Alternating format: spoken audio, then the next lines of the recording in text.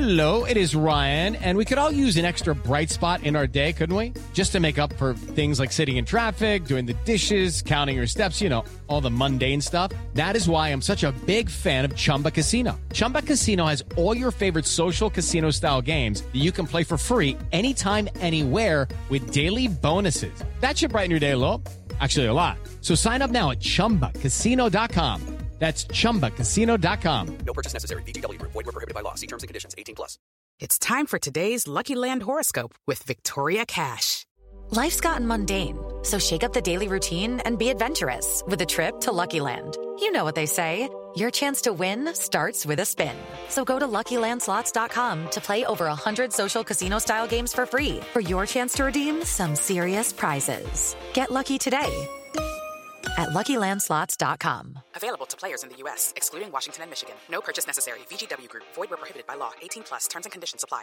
It is Ryan here, and I have a question for you. What do you do when you win?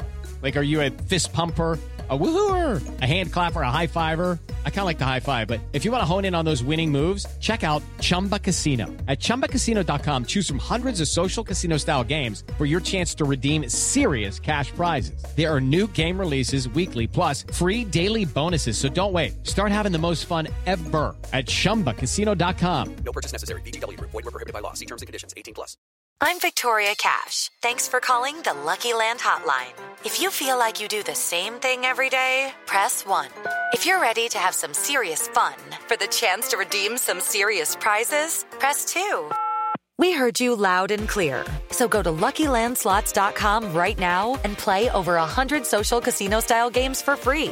Get lucky today at LuckyLandSlots.com. Available to players in the U.S., excluding Washington and Michigan. No purchase necessary. VGW Group. Void where prohibited by law. 18+. Terms and conditions apply.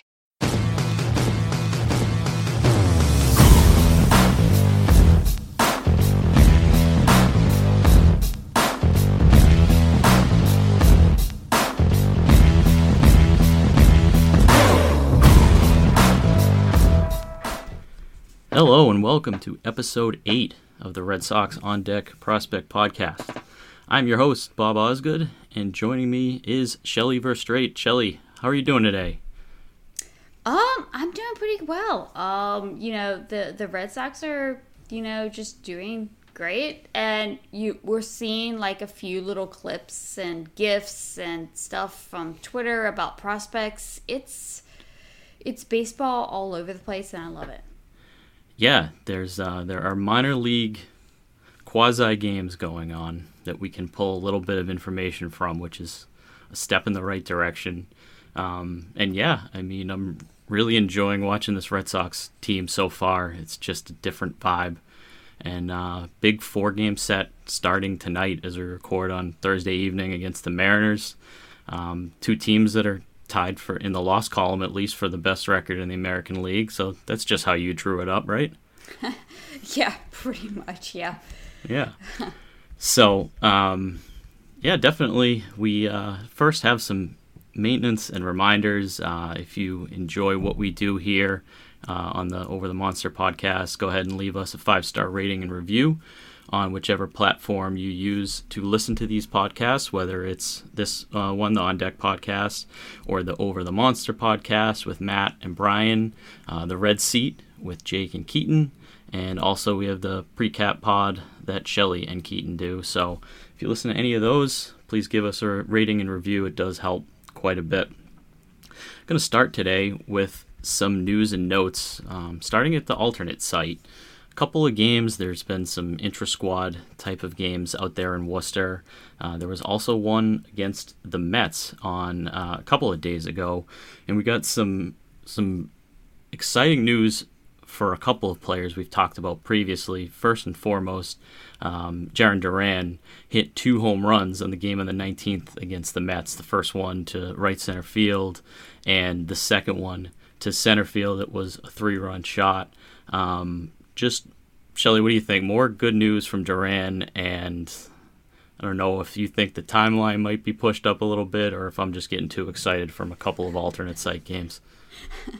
I mean, I was totally stoked to see, both of these, Duran taters, right? Like, I was just like, give it to me. Just come on, just give it to me. I really want to see this guy, up at Fenway. I mean, Frenchie Cordero and Hunter Renfroe are kind of struggling in the outfield, and I'm just like, just give me Jarren Duran. I know that it's probably going to be until, maybe June before we see him, but just knowing that he is still doing what he's doing, what we saw last summer and all in Winter League, I loved it. I just ate all of that video up. I know, and I'm gonna save my take for a little bit later when we circle back to Duran, but have some similar thoughts for sure. Also, some good news with Connor Seabold, who threw 6 shutout innings in one of those outings, kind of following up another start that we talked about last week. Sounded like, Ian Cundall has been out there scouting a couple of those games, doing God's work, driving out to Worcester to give us the review of what's happening at the alternate site. Said that he was working more on his slider and his curveball. We know that he has good control of his fastball and a changeup that can be an out pitch, but it sounds like he's working on some other things and still was able to be pretty effective out there. So good news on Seabold, and someone that we definitely think we'll get some sort of look at in 2021. And then lastly, Eduard Bazardo made his MLB debut since we talked last against Minnesota last week, and then also pitched against the Mets in the alternate site game earlier this week. Looked pretty good in that outing. Shelly, anything that you saw from Bazardo or anything you wanted to add regarding Seabold from the last week? I'm really excited about Seabold. It's felt like many a year that I've been quote unquote excited about like some Red Sox pitchers. I mean, we got Seabold, we got Houck doing some really interesting things. It's really awesome. And then we got Bazardo, who performed like really well back in 2019 and 2020. I think that he's going to be a really, really good reliever for this team. And I do think that he is going to get even more time. You said that he, made his debut in Minnesota, but I really do think, he will get some more run, and I'm really excited to see him because I think that he could be a really, really good reliever. So it's just been, candy and lollipops when it comes to Red Sox kind of like prospects here recently. Yeah, and I've liked how they've used that 27th player in the doubleheaders to get creative. Yeah. They brought Bazardo up for the first one, and he was able to throw an effective inning. They were able to get him into a game with I think it was a 5-run lead. He walked a couple guys, but he was around the plate. He was just missing. His breaking ball looked good. So I agree. I think we're going to see a lot more of him. It's good that they kind of got that first one out of the way, and there is at least one relief pitcher that has not looked very good from the beginning, that being Taylor, the lefty. So we'll see. Obviously, Bazardo being a right-handed pitcher, but I think there'll be some openings and that we'll see him again soon. All right. So next we're going to talk about a couple of players that still have their prospect status. First one is going to quote-unquote graduate this week, and that's Bobby Dahlbeck. So we kind of get one last chance before he has gotten to 130 at-bats, which is the cutoff to be still a prospect and graduate past that status. And with Dahlbeck, I kind of dove in a little more than I had to Dahlbeck's profile, and the more I looked at it, I realized that I thought, he was close to breaking out a little bit, that I've seen some signs. Last weekend he started taking a couple balls the other way, and then there was a ball that he got a hold of on one of the cold nights earlier this week to center, and nothing was carrying, and I realized that it was Dahlbeck at the plate, and I thought, well, he's got that raw power, and I looked up and it was over the center fielder's head, which was very few balls were doing it on a cold night at Fenway. So as I looked into him more, He's hitting over 260 now, and his expected stats are excellent as well, which is kind of just based on barrels and based on how hard you hit the ball and at what launch angle and things of that nature, without getting into too much detail. That his expected batting average is over 300, his expected slugging percentage is over 600, and if he played in any park other than Fenway, that he would have 2 or 3 home runs at this point. A couple balls that just if he was in a different park that might have been over 400 feet, that it would have been a home run. So I don't know what you've seen from Dahlbeck, or if you're kind of sharing the same sentiment that I have. The strikeouts are down a little bit from last year, from 42% down to 34%. So the more I'm watching, the less concerned I am that he's going to be, sent down before May or anything like that. And I think he's pretty close to hitting a hot streak here. I 100% agree with you. I was always kind of concerned, prior to the season, with Dahlbeck's just, strikeout issues. Basically either being just home run or strikeout. But with this series with the Twins, I had, my iPad up, at work, and I was kind of watching the games as I was, quote unquote working. And just seeing all of the Dahlbeck's at bats just really, really had me encouraged, because he was going the other way more. And even if, there was, he got thrown out at first, or there was just something there, he would come back to the dugout, and then Alex Cora would be like, oh yeah, no, you did good. Keep doing what you're doing. He was really, really encouraging Dahlbeck, and just knowing and seeing that he can go to the other field, and he's just not just just pulling it for a home run or striking out. That is really, really encouraging, and I have just loved what I've seen from Dahlbeck so far this year. Exactly. That extra base power to all fields is what I've noticed as well. And, you could see a little bit last year and a little bit in spring training. One stat that I saw having to do with barrels, and, not to dork out on everybody, but there's barrels per batted ball, which are, anything that you hit into play, versus barrels per plate appearance. And this is specific to balls that are hit in play, which is going to benefit Dahlbeck more as a statistic since he strikes out at a pretty high rate. Here's the list of the top 5 for batted barrels on batted balls in the American League. 1, Shohei Ohtani. 2, Mike Trout. 3, Byron Buxton. 4, Nelson Cruz. 5, Bobby Dahlbeck. And then the names right behind him: Aaron Judge, Devers, Franmil Reyes, JD Martinez, and Bo Bichette. So that's your top 10. A murderer's row of power hitters in the AL, and Dahlbeck's right in the middle of that with a 21.4% barrels per batted ball. So has to be a good sign. Obviously, we want him a little bit higher on the per plate appearance, but he would have to cut the strikeout rate a little more to get up there. But when they're in play, they're hit hard, and I think they're going to start going out of the park, hopefully starting in the next week or so. Yep, 100%. I love it. All right. And then I think it's obligatory at this point that we have to talk about Garrett Whitlock.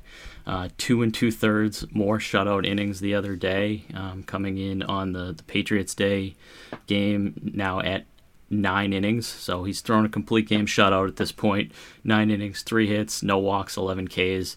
I think what was interesting to me was the Alex Cora quote. He said, obviously, we've got to be smart about it. We've got to be disciplined. But as far as right now, we're trying to stretch him out. The game will dictate what we do. The weeks are going to dictate what we do. As of right now, there's no limitations. It seems they keep bringing him in for 2 innings, 3 innings, and then giving a couple days off. Even though I think later in the year, if he's still throwing like this and they have the chance to make the playoffs, that he could be in the back end of the bullpen. But it really seems like they want to keep him as the person that can fill in as a spot start, or if somebody goes out in the first couple innings of the game, that they really want to have him as the guy that can go 2, 3, 4 innings rather than someone that they want to throw in more than 2 games a week. And you can still, at that pace, throw 5 innings a week and get to some sort of maybe like 110 to 130 inning mark by the end of the year, and still, you want to be careful with him coming off of Tommy John. So I don't think that he's a guy that they want to pitch in back-to-back games, and more kind of want to have a lengthier outing and then a couple days off in between. Yeah, and I really do like how they're using him, because I mean we have two very, very volatile, starters, with Garrett Richards and Nick Pivetta. Yep. So if we have like this, ace in our back pocket, I use ace very liberally there, but just basically Of course, a guy. no, I get your point. Yeah, exactly. Future ace, Garrett Whitlock. You heard it here first. There we go, future ace Garrett Whitlock. But someone who can come in for like 2 2.3 innings and just basically just fill in if one of those two guys just basically blow it up in like the first 1 or 2 innings. I love that, and we haven't had that in a while, and I just love just having that cushion, and it's great. It's absolutely great. Kind of the opposite approach of what they did with Phillips Valdez in the doubleheader. I can't remember ever seeing a pitcher go 2 innings in game 1 and then get used in relief again in game 2 on the same day. I've seen closers coming in both games, but kind of the opposite approach that they're taking with Whitlock. We talked last week about the MLB draft. We did a bit of a preview, chronicled a few players, each of us. There were a couple of mock drafts that came out this week, interestingly enough. The first one was the MLB Pipeline, kind of part of MLB.com. And that one had the Red Sox at number 4, getting Vanderbilt starting pitcher Kumar Rocker falling to them there, which I know I said was kind of my dream scenario this year. I did hear that the velocity was back up a little bit in his last start.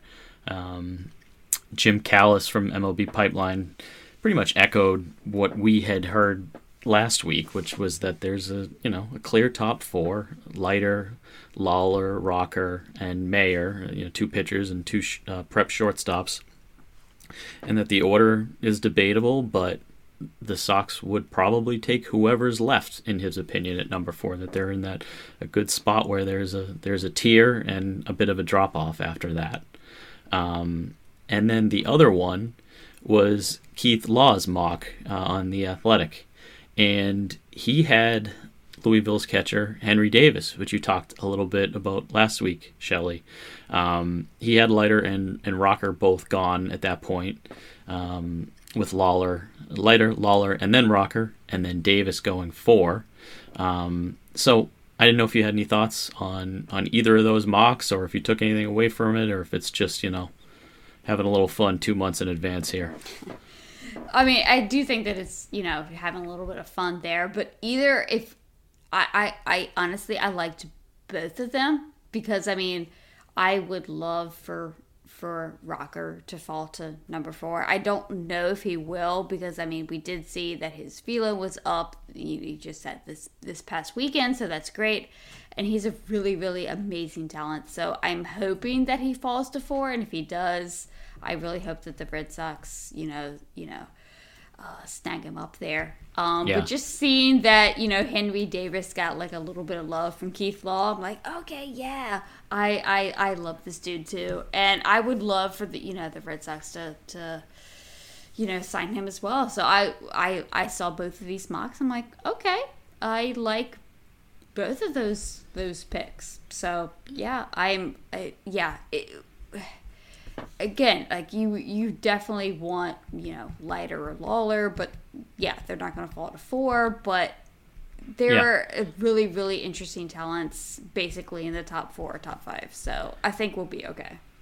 Yeah, no, I agree with that. And to kind of give some context from Keith Law about pushing Davis up to 4, he said Davis is matched all year with huge power and a patient eye, and he's got a plus arm and enough receiving skills to stay behind the plate. Joey Bart went 2nd overall with less bat and more glove. I don't think it's a stretch to think Davis could be the first college position player taken. So some high praise there. We definitely talked about that last week with the power and the arm, and that he could probably pepper the Green Monster. So he's an interesting player. And then the next 4 were players that we talked about last week: Sal Frelick, Gunnar Hoagland, Marcelo Meyer, and Brady House. So I think that might have been the 8 players that we talked about, or maybe 1 or 2 others. But so if you missed that last week, you can go back and listen to the MLB draft preview that we did, our first-year player draft, and we talked about all 8 of those players. Moving on, we were going to cover one other topic today. We're going to have a little fun with the Over the Monster top 20 prospect rankings, which were actually voted on by the fans and went kind of from 1 through 20 throughout the winter. And Matt Collins was posting those from Over the Monster and kind of counting that down. And the list that I can read it off, 1 through 20, what we settled on. And remember, this is it was finished up about a month or so ago, so a few things have changed. But reading them off 1 through 20 real quick, it was Tristan Casas, Jeter Downs, Brian Mata, Jarren Duran, Gilberto Jimenez, Noah Song, Bobby Dahlbeck, Tanner Houck, Connor Siebold, Aldo Ramirez, Thad Ward, Jay Groom, Nick York, Ronaldo Hernandez, Blaze Jordan, Brian Arbejo, Eduard Bazardo, Chris Murphy, Garrett Whitlock, Connor Wong. So we took that top 20, and we're going to kind of talk about who we personally would move up, who we would move down, if there's anyone that we think might have been omitted, and how we see this playing out in 2021, how we think that this might move around. So, Shelly, did you want to start it off with who you would move up on that list?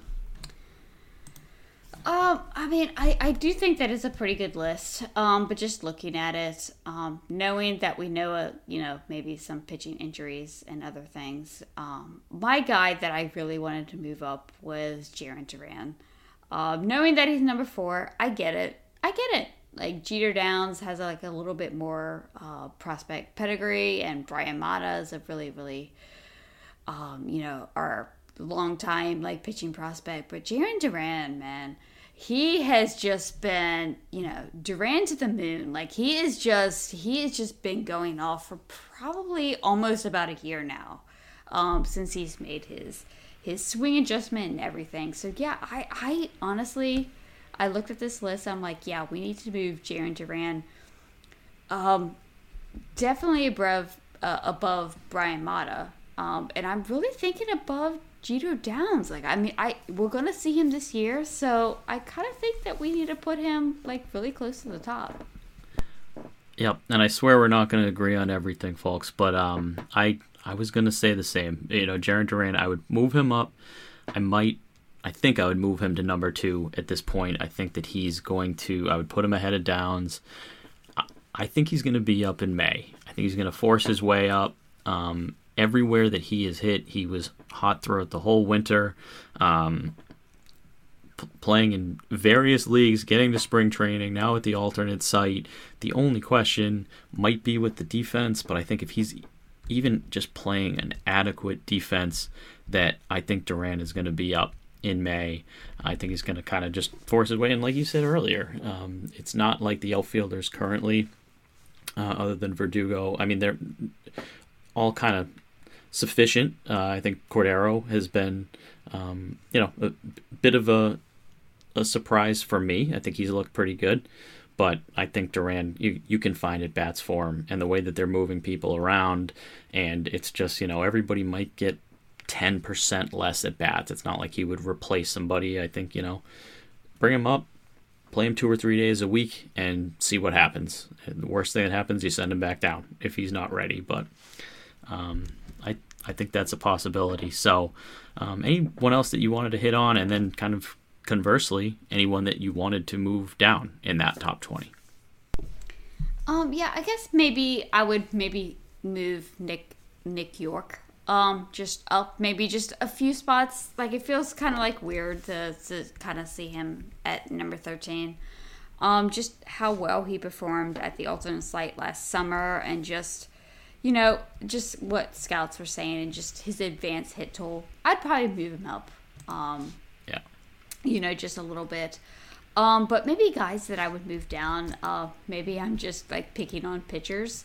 But it's basically Brian Mata, obviously, because of his yeah, we have some new information on him. Exactly. Exactly. So obviously move him down. Jay Groom, I'm also going to move him down as well. Just what we heard through last year and in fall instructs, he didn't really look that great, and it really makes me sad. But I just move him down. I'm not a big Jay Groom fan. I don't know. I haven't heard good things for a while, so I'm just like, yeah, just move him down. And then also, it really makes me sad to move Noah Song down. We saw some like photos that came out. He was, in kind of like his military uniforms and stuff, which is like really great for him. Like, it's nothing against him.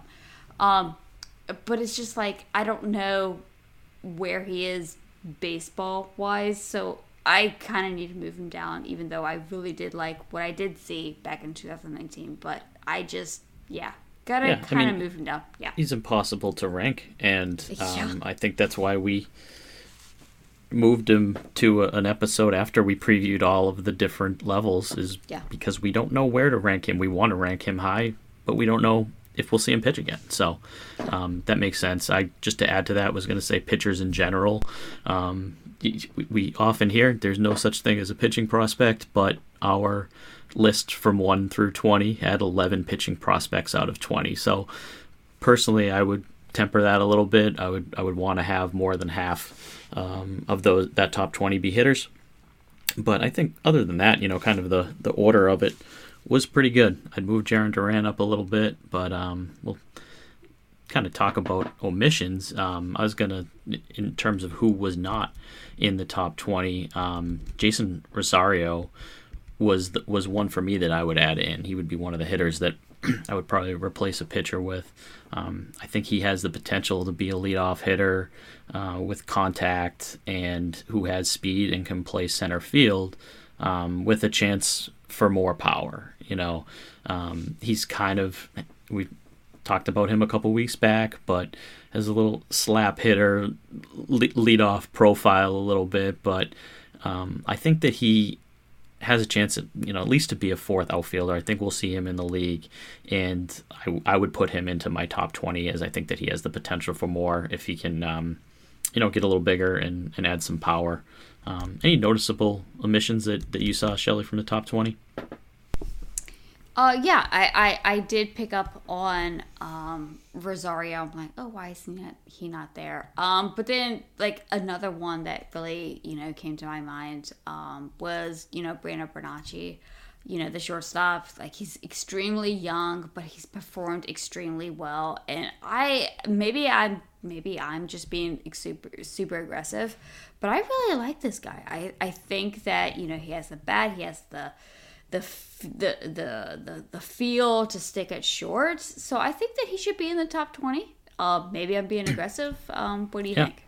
No, I'm with you on that. He's another hitter I would have moved in as well. So I think that makes a lot of sense. Moving ahead to 2021, kind of who we see rising and falling in the next year. Who on this list a year from now is going to be in a different spot. And we'll leave out the obvious ones that have already made the major leagues or that we've been talking about throughout the month of April. So my biggest riser, I had Connor Seabold.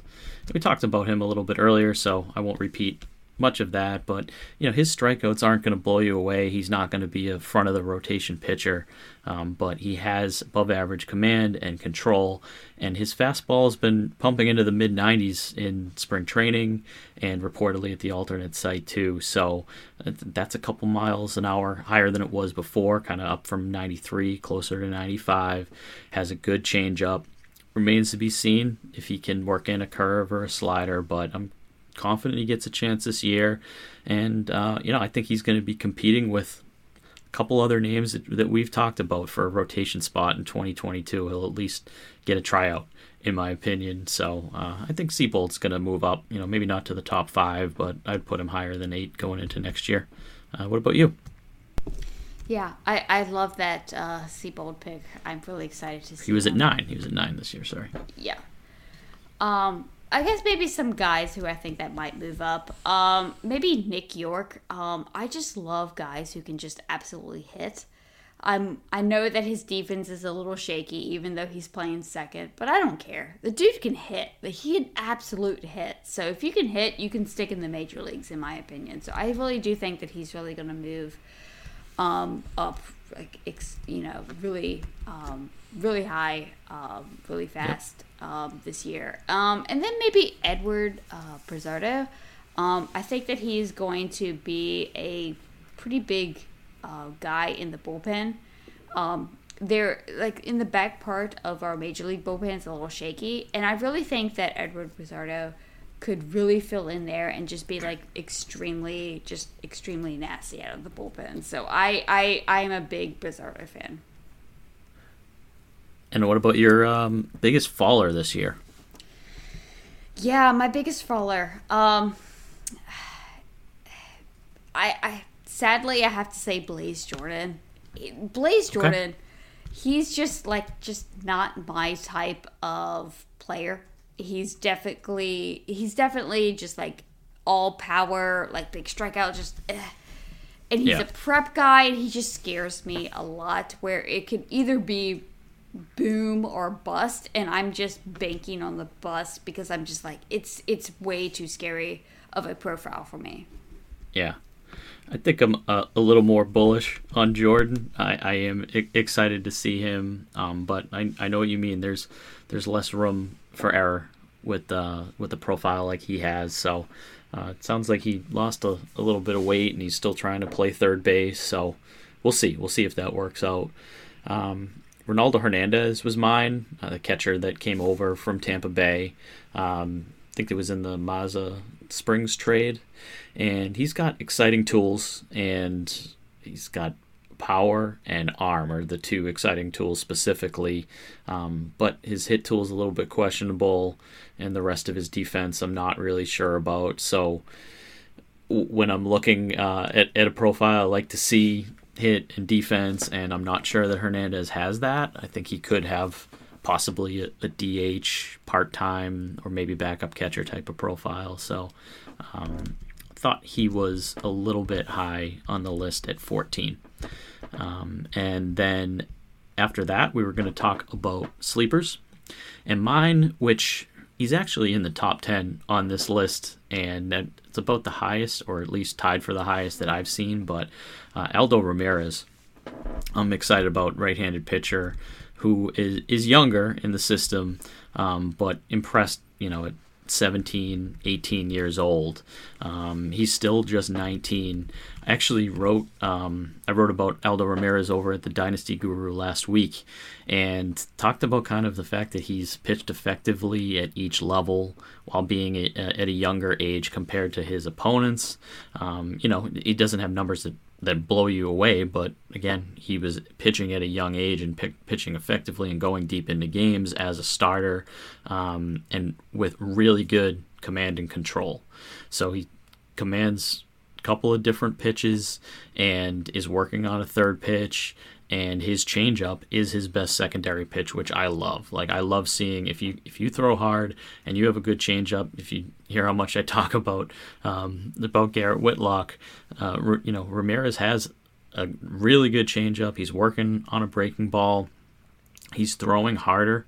He's kind of moved up from the 90 to 94 range where he was still effective, and throwing closer to 96. And I'm just excited to see, 19 years old still. I'm excited to see what he can do this year. And I think that if he can throw 100 innings and maintain the velocity and hopefully show a little bit of improvement with his curveball, that I think he'll be, a top 200 prospect in all baseball, move close to hopefully to the top 5 after this year. That might be aggressive, maybe more like 7 or 8, but I think that if he can continue to make those gains and that he had at the instructional sites last year, that he could make a big jump this year. What was yours, Shelley? I 100% agree with your Aldo Ramirez. Like, I'm so excited to see what he does in the minor leagues this year. Yeah. But I kind of had like two guys. I absolutely adore Thad Ward, and I just really do believe in his talents. And I do think that he could probably move up. We had him ranked 11th, so he could probably move up just a few spots.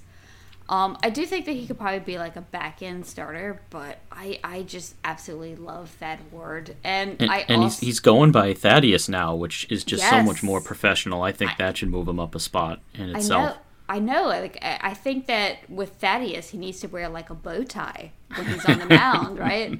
Yeah. So Absolutely. Thaddeus, yeah, exactly. So yeah, Ward is a guy that I think could probably move up. But I've also been like a really big like Chris Murphy fan. He does have a little bit more work to do with his, command and control. When he was in college, he was wild. But after he was drafted, like, he started like to change his pitches and he got a little bit more control.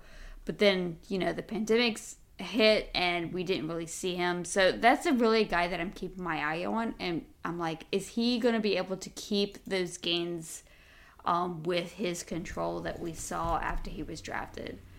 Yep. But I really do like his pitch mix and everything. So I'm hoping that, he can still be the guy that we saw prior, prior to the pandemic. But yeah, keep an eye on Chris Murphy.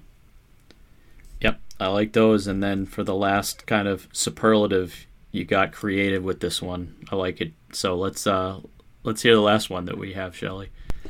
Yeah, so I was like, let's just create your best pitcher, because that's always fun. Just putting like best pitches together. Yep. So I went with Noah Song's fastball, obviously Tanner Houck's slider, Aldo Ramirez's changeup, and Connor Siebold's command.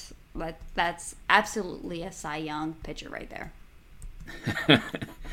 Yeah, and I'm just gonna zag because Tanner Houck's slider is the answer, but exactly. Just for comparison purposes, I'll go with Brian Mata's fastball, a healthy Brian Mata's fastball that can hit 98 with sink and movement. Jay Groom's looping curveball, when it's on, you can throw it for strikes and can bury it to get a chase. So I'm hoping for a big year out of Groom, that we can see that curveball that is effective again. Of course, going with Garrett Whitlock's changeup, still a prospect. So thing has been devastating. 6 of 11 strikeouts this season have been on the changeup, and a 0 average for the batting average for opponents. And then we'll go with Aldo Ramirez's command that I already mentioned today. So that's my complete pitcher. Yours probably wins, but, that's okay. So anything else you wanted to add? No, not really. Just check out what I write over at the Over the Monster and the Dynasty Guru. Kind of at those both places. Yeah. Yep. And I'm also writing over at the Dynasty Guru. I mentioned had a little something about Aldo Ramirez last week. We wrote about rebuilding dynasty teams. If you're a dynasty baseball or a fantasy baseball player, it might be interesting. So that's coming out in the next day or two. You can reach us on Twitter at BobOsgood15 for myself, and Shelley is at ShelleyV_643. Looking ahead, if you have any ideas, let us know. As usual, we're looking into a guest possibly in the next week or two, change things up, bridge the gap to games starting in May. So we should have some good stuff for you coming up. And have a great weekend, everybody. Thanks.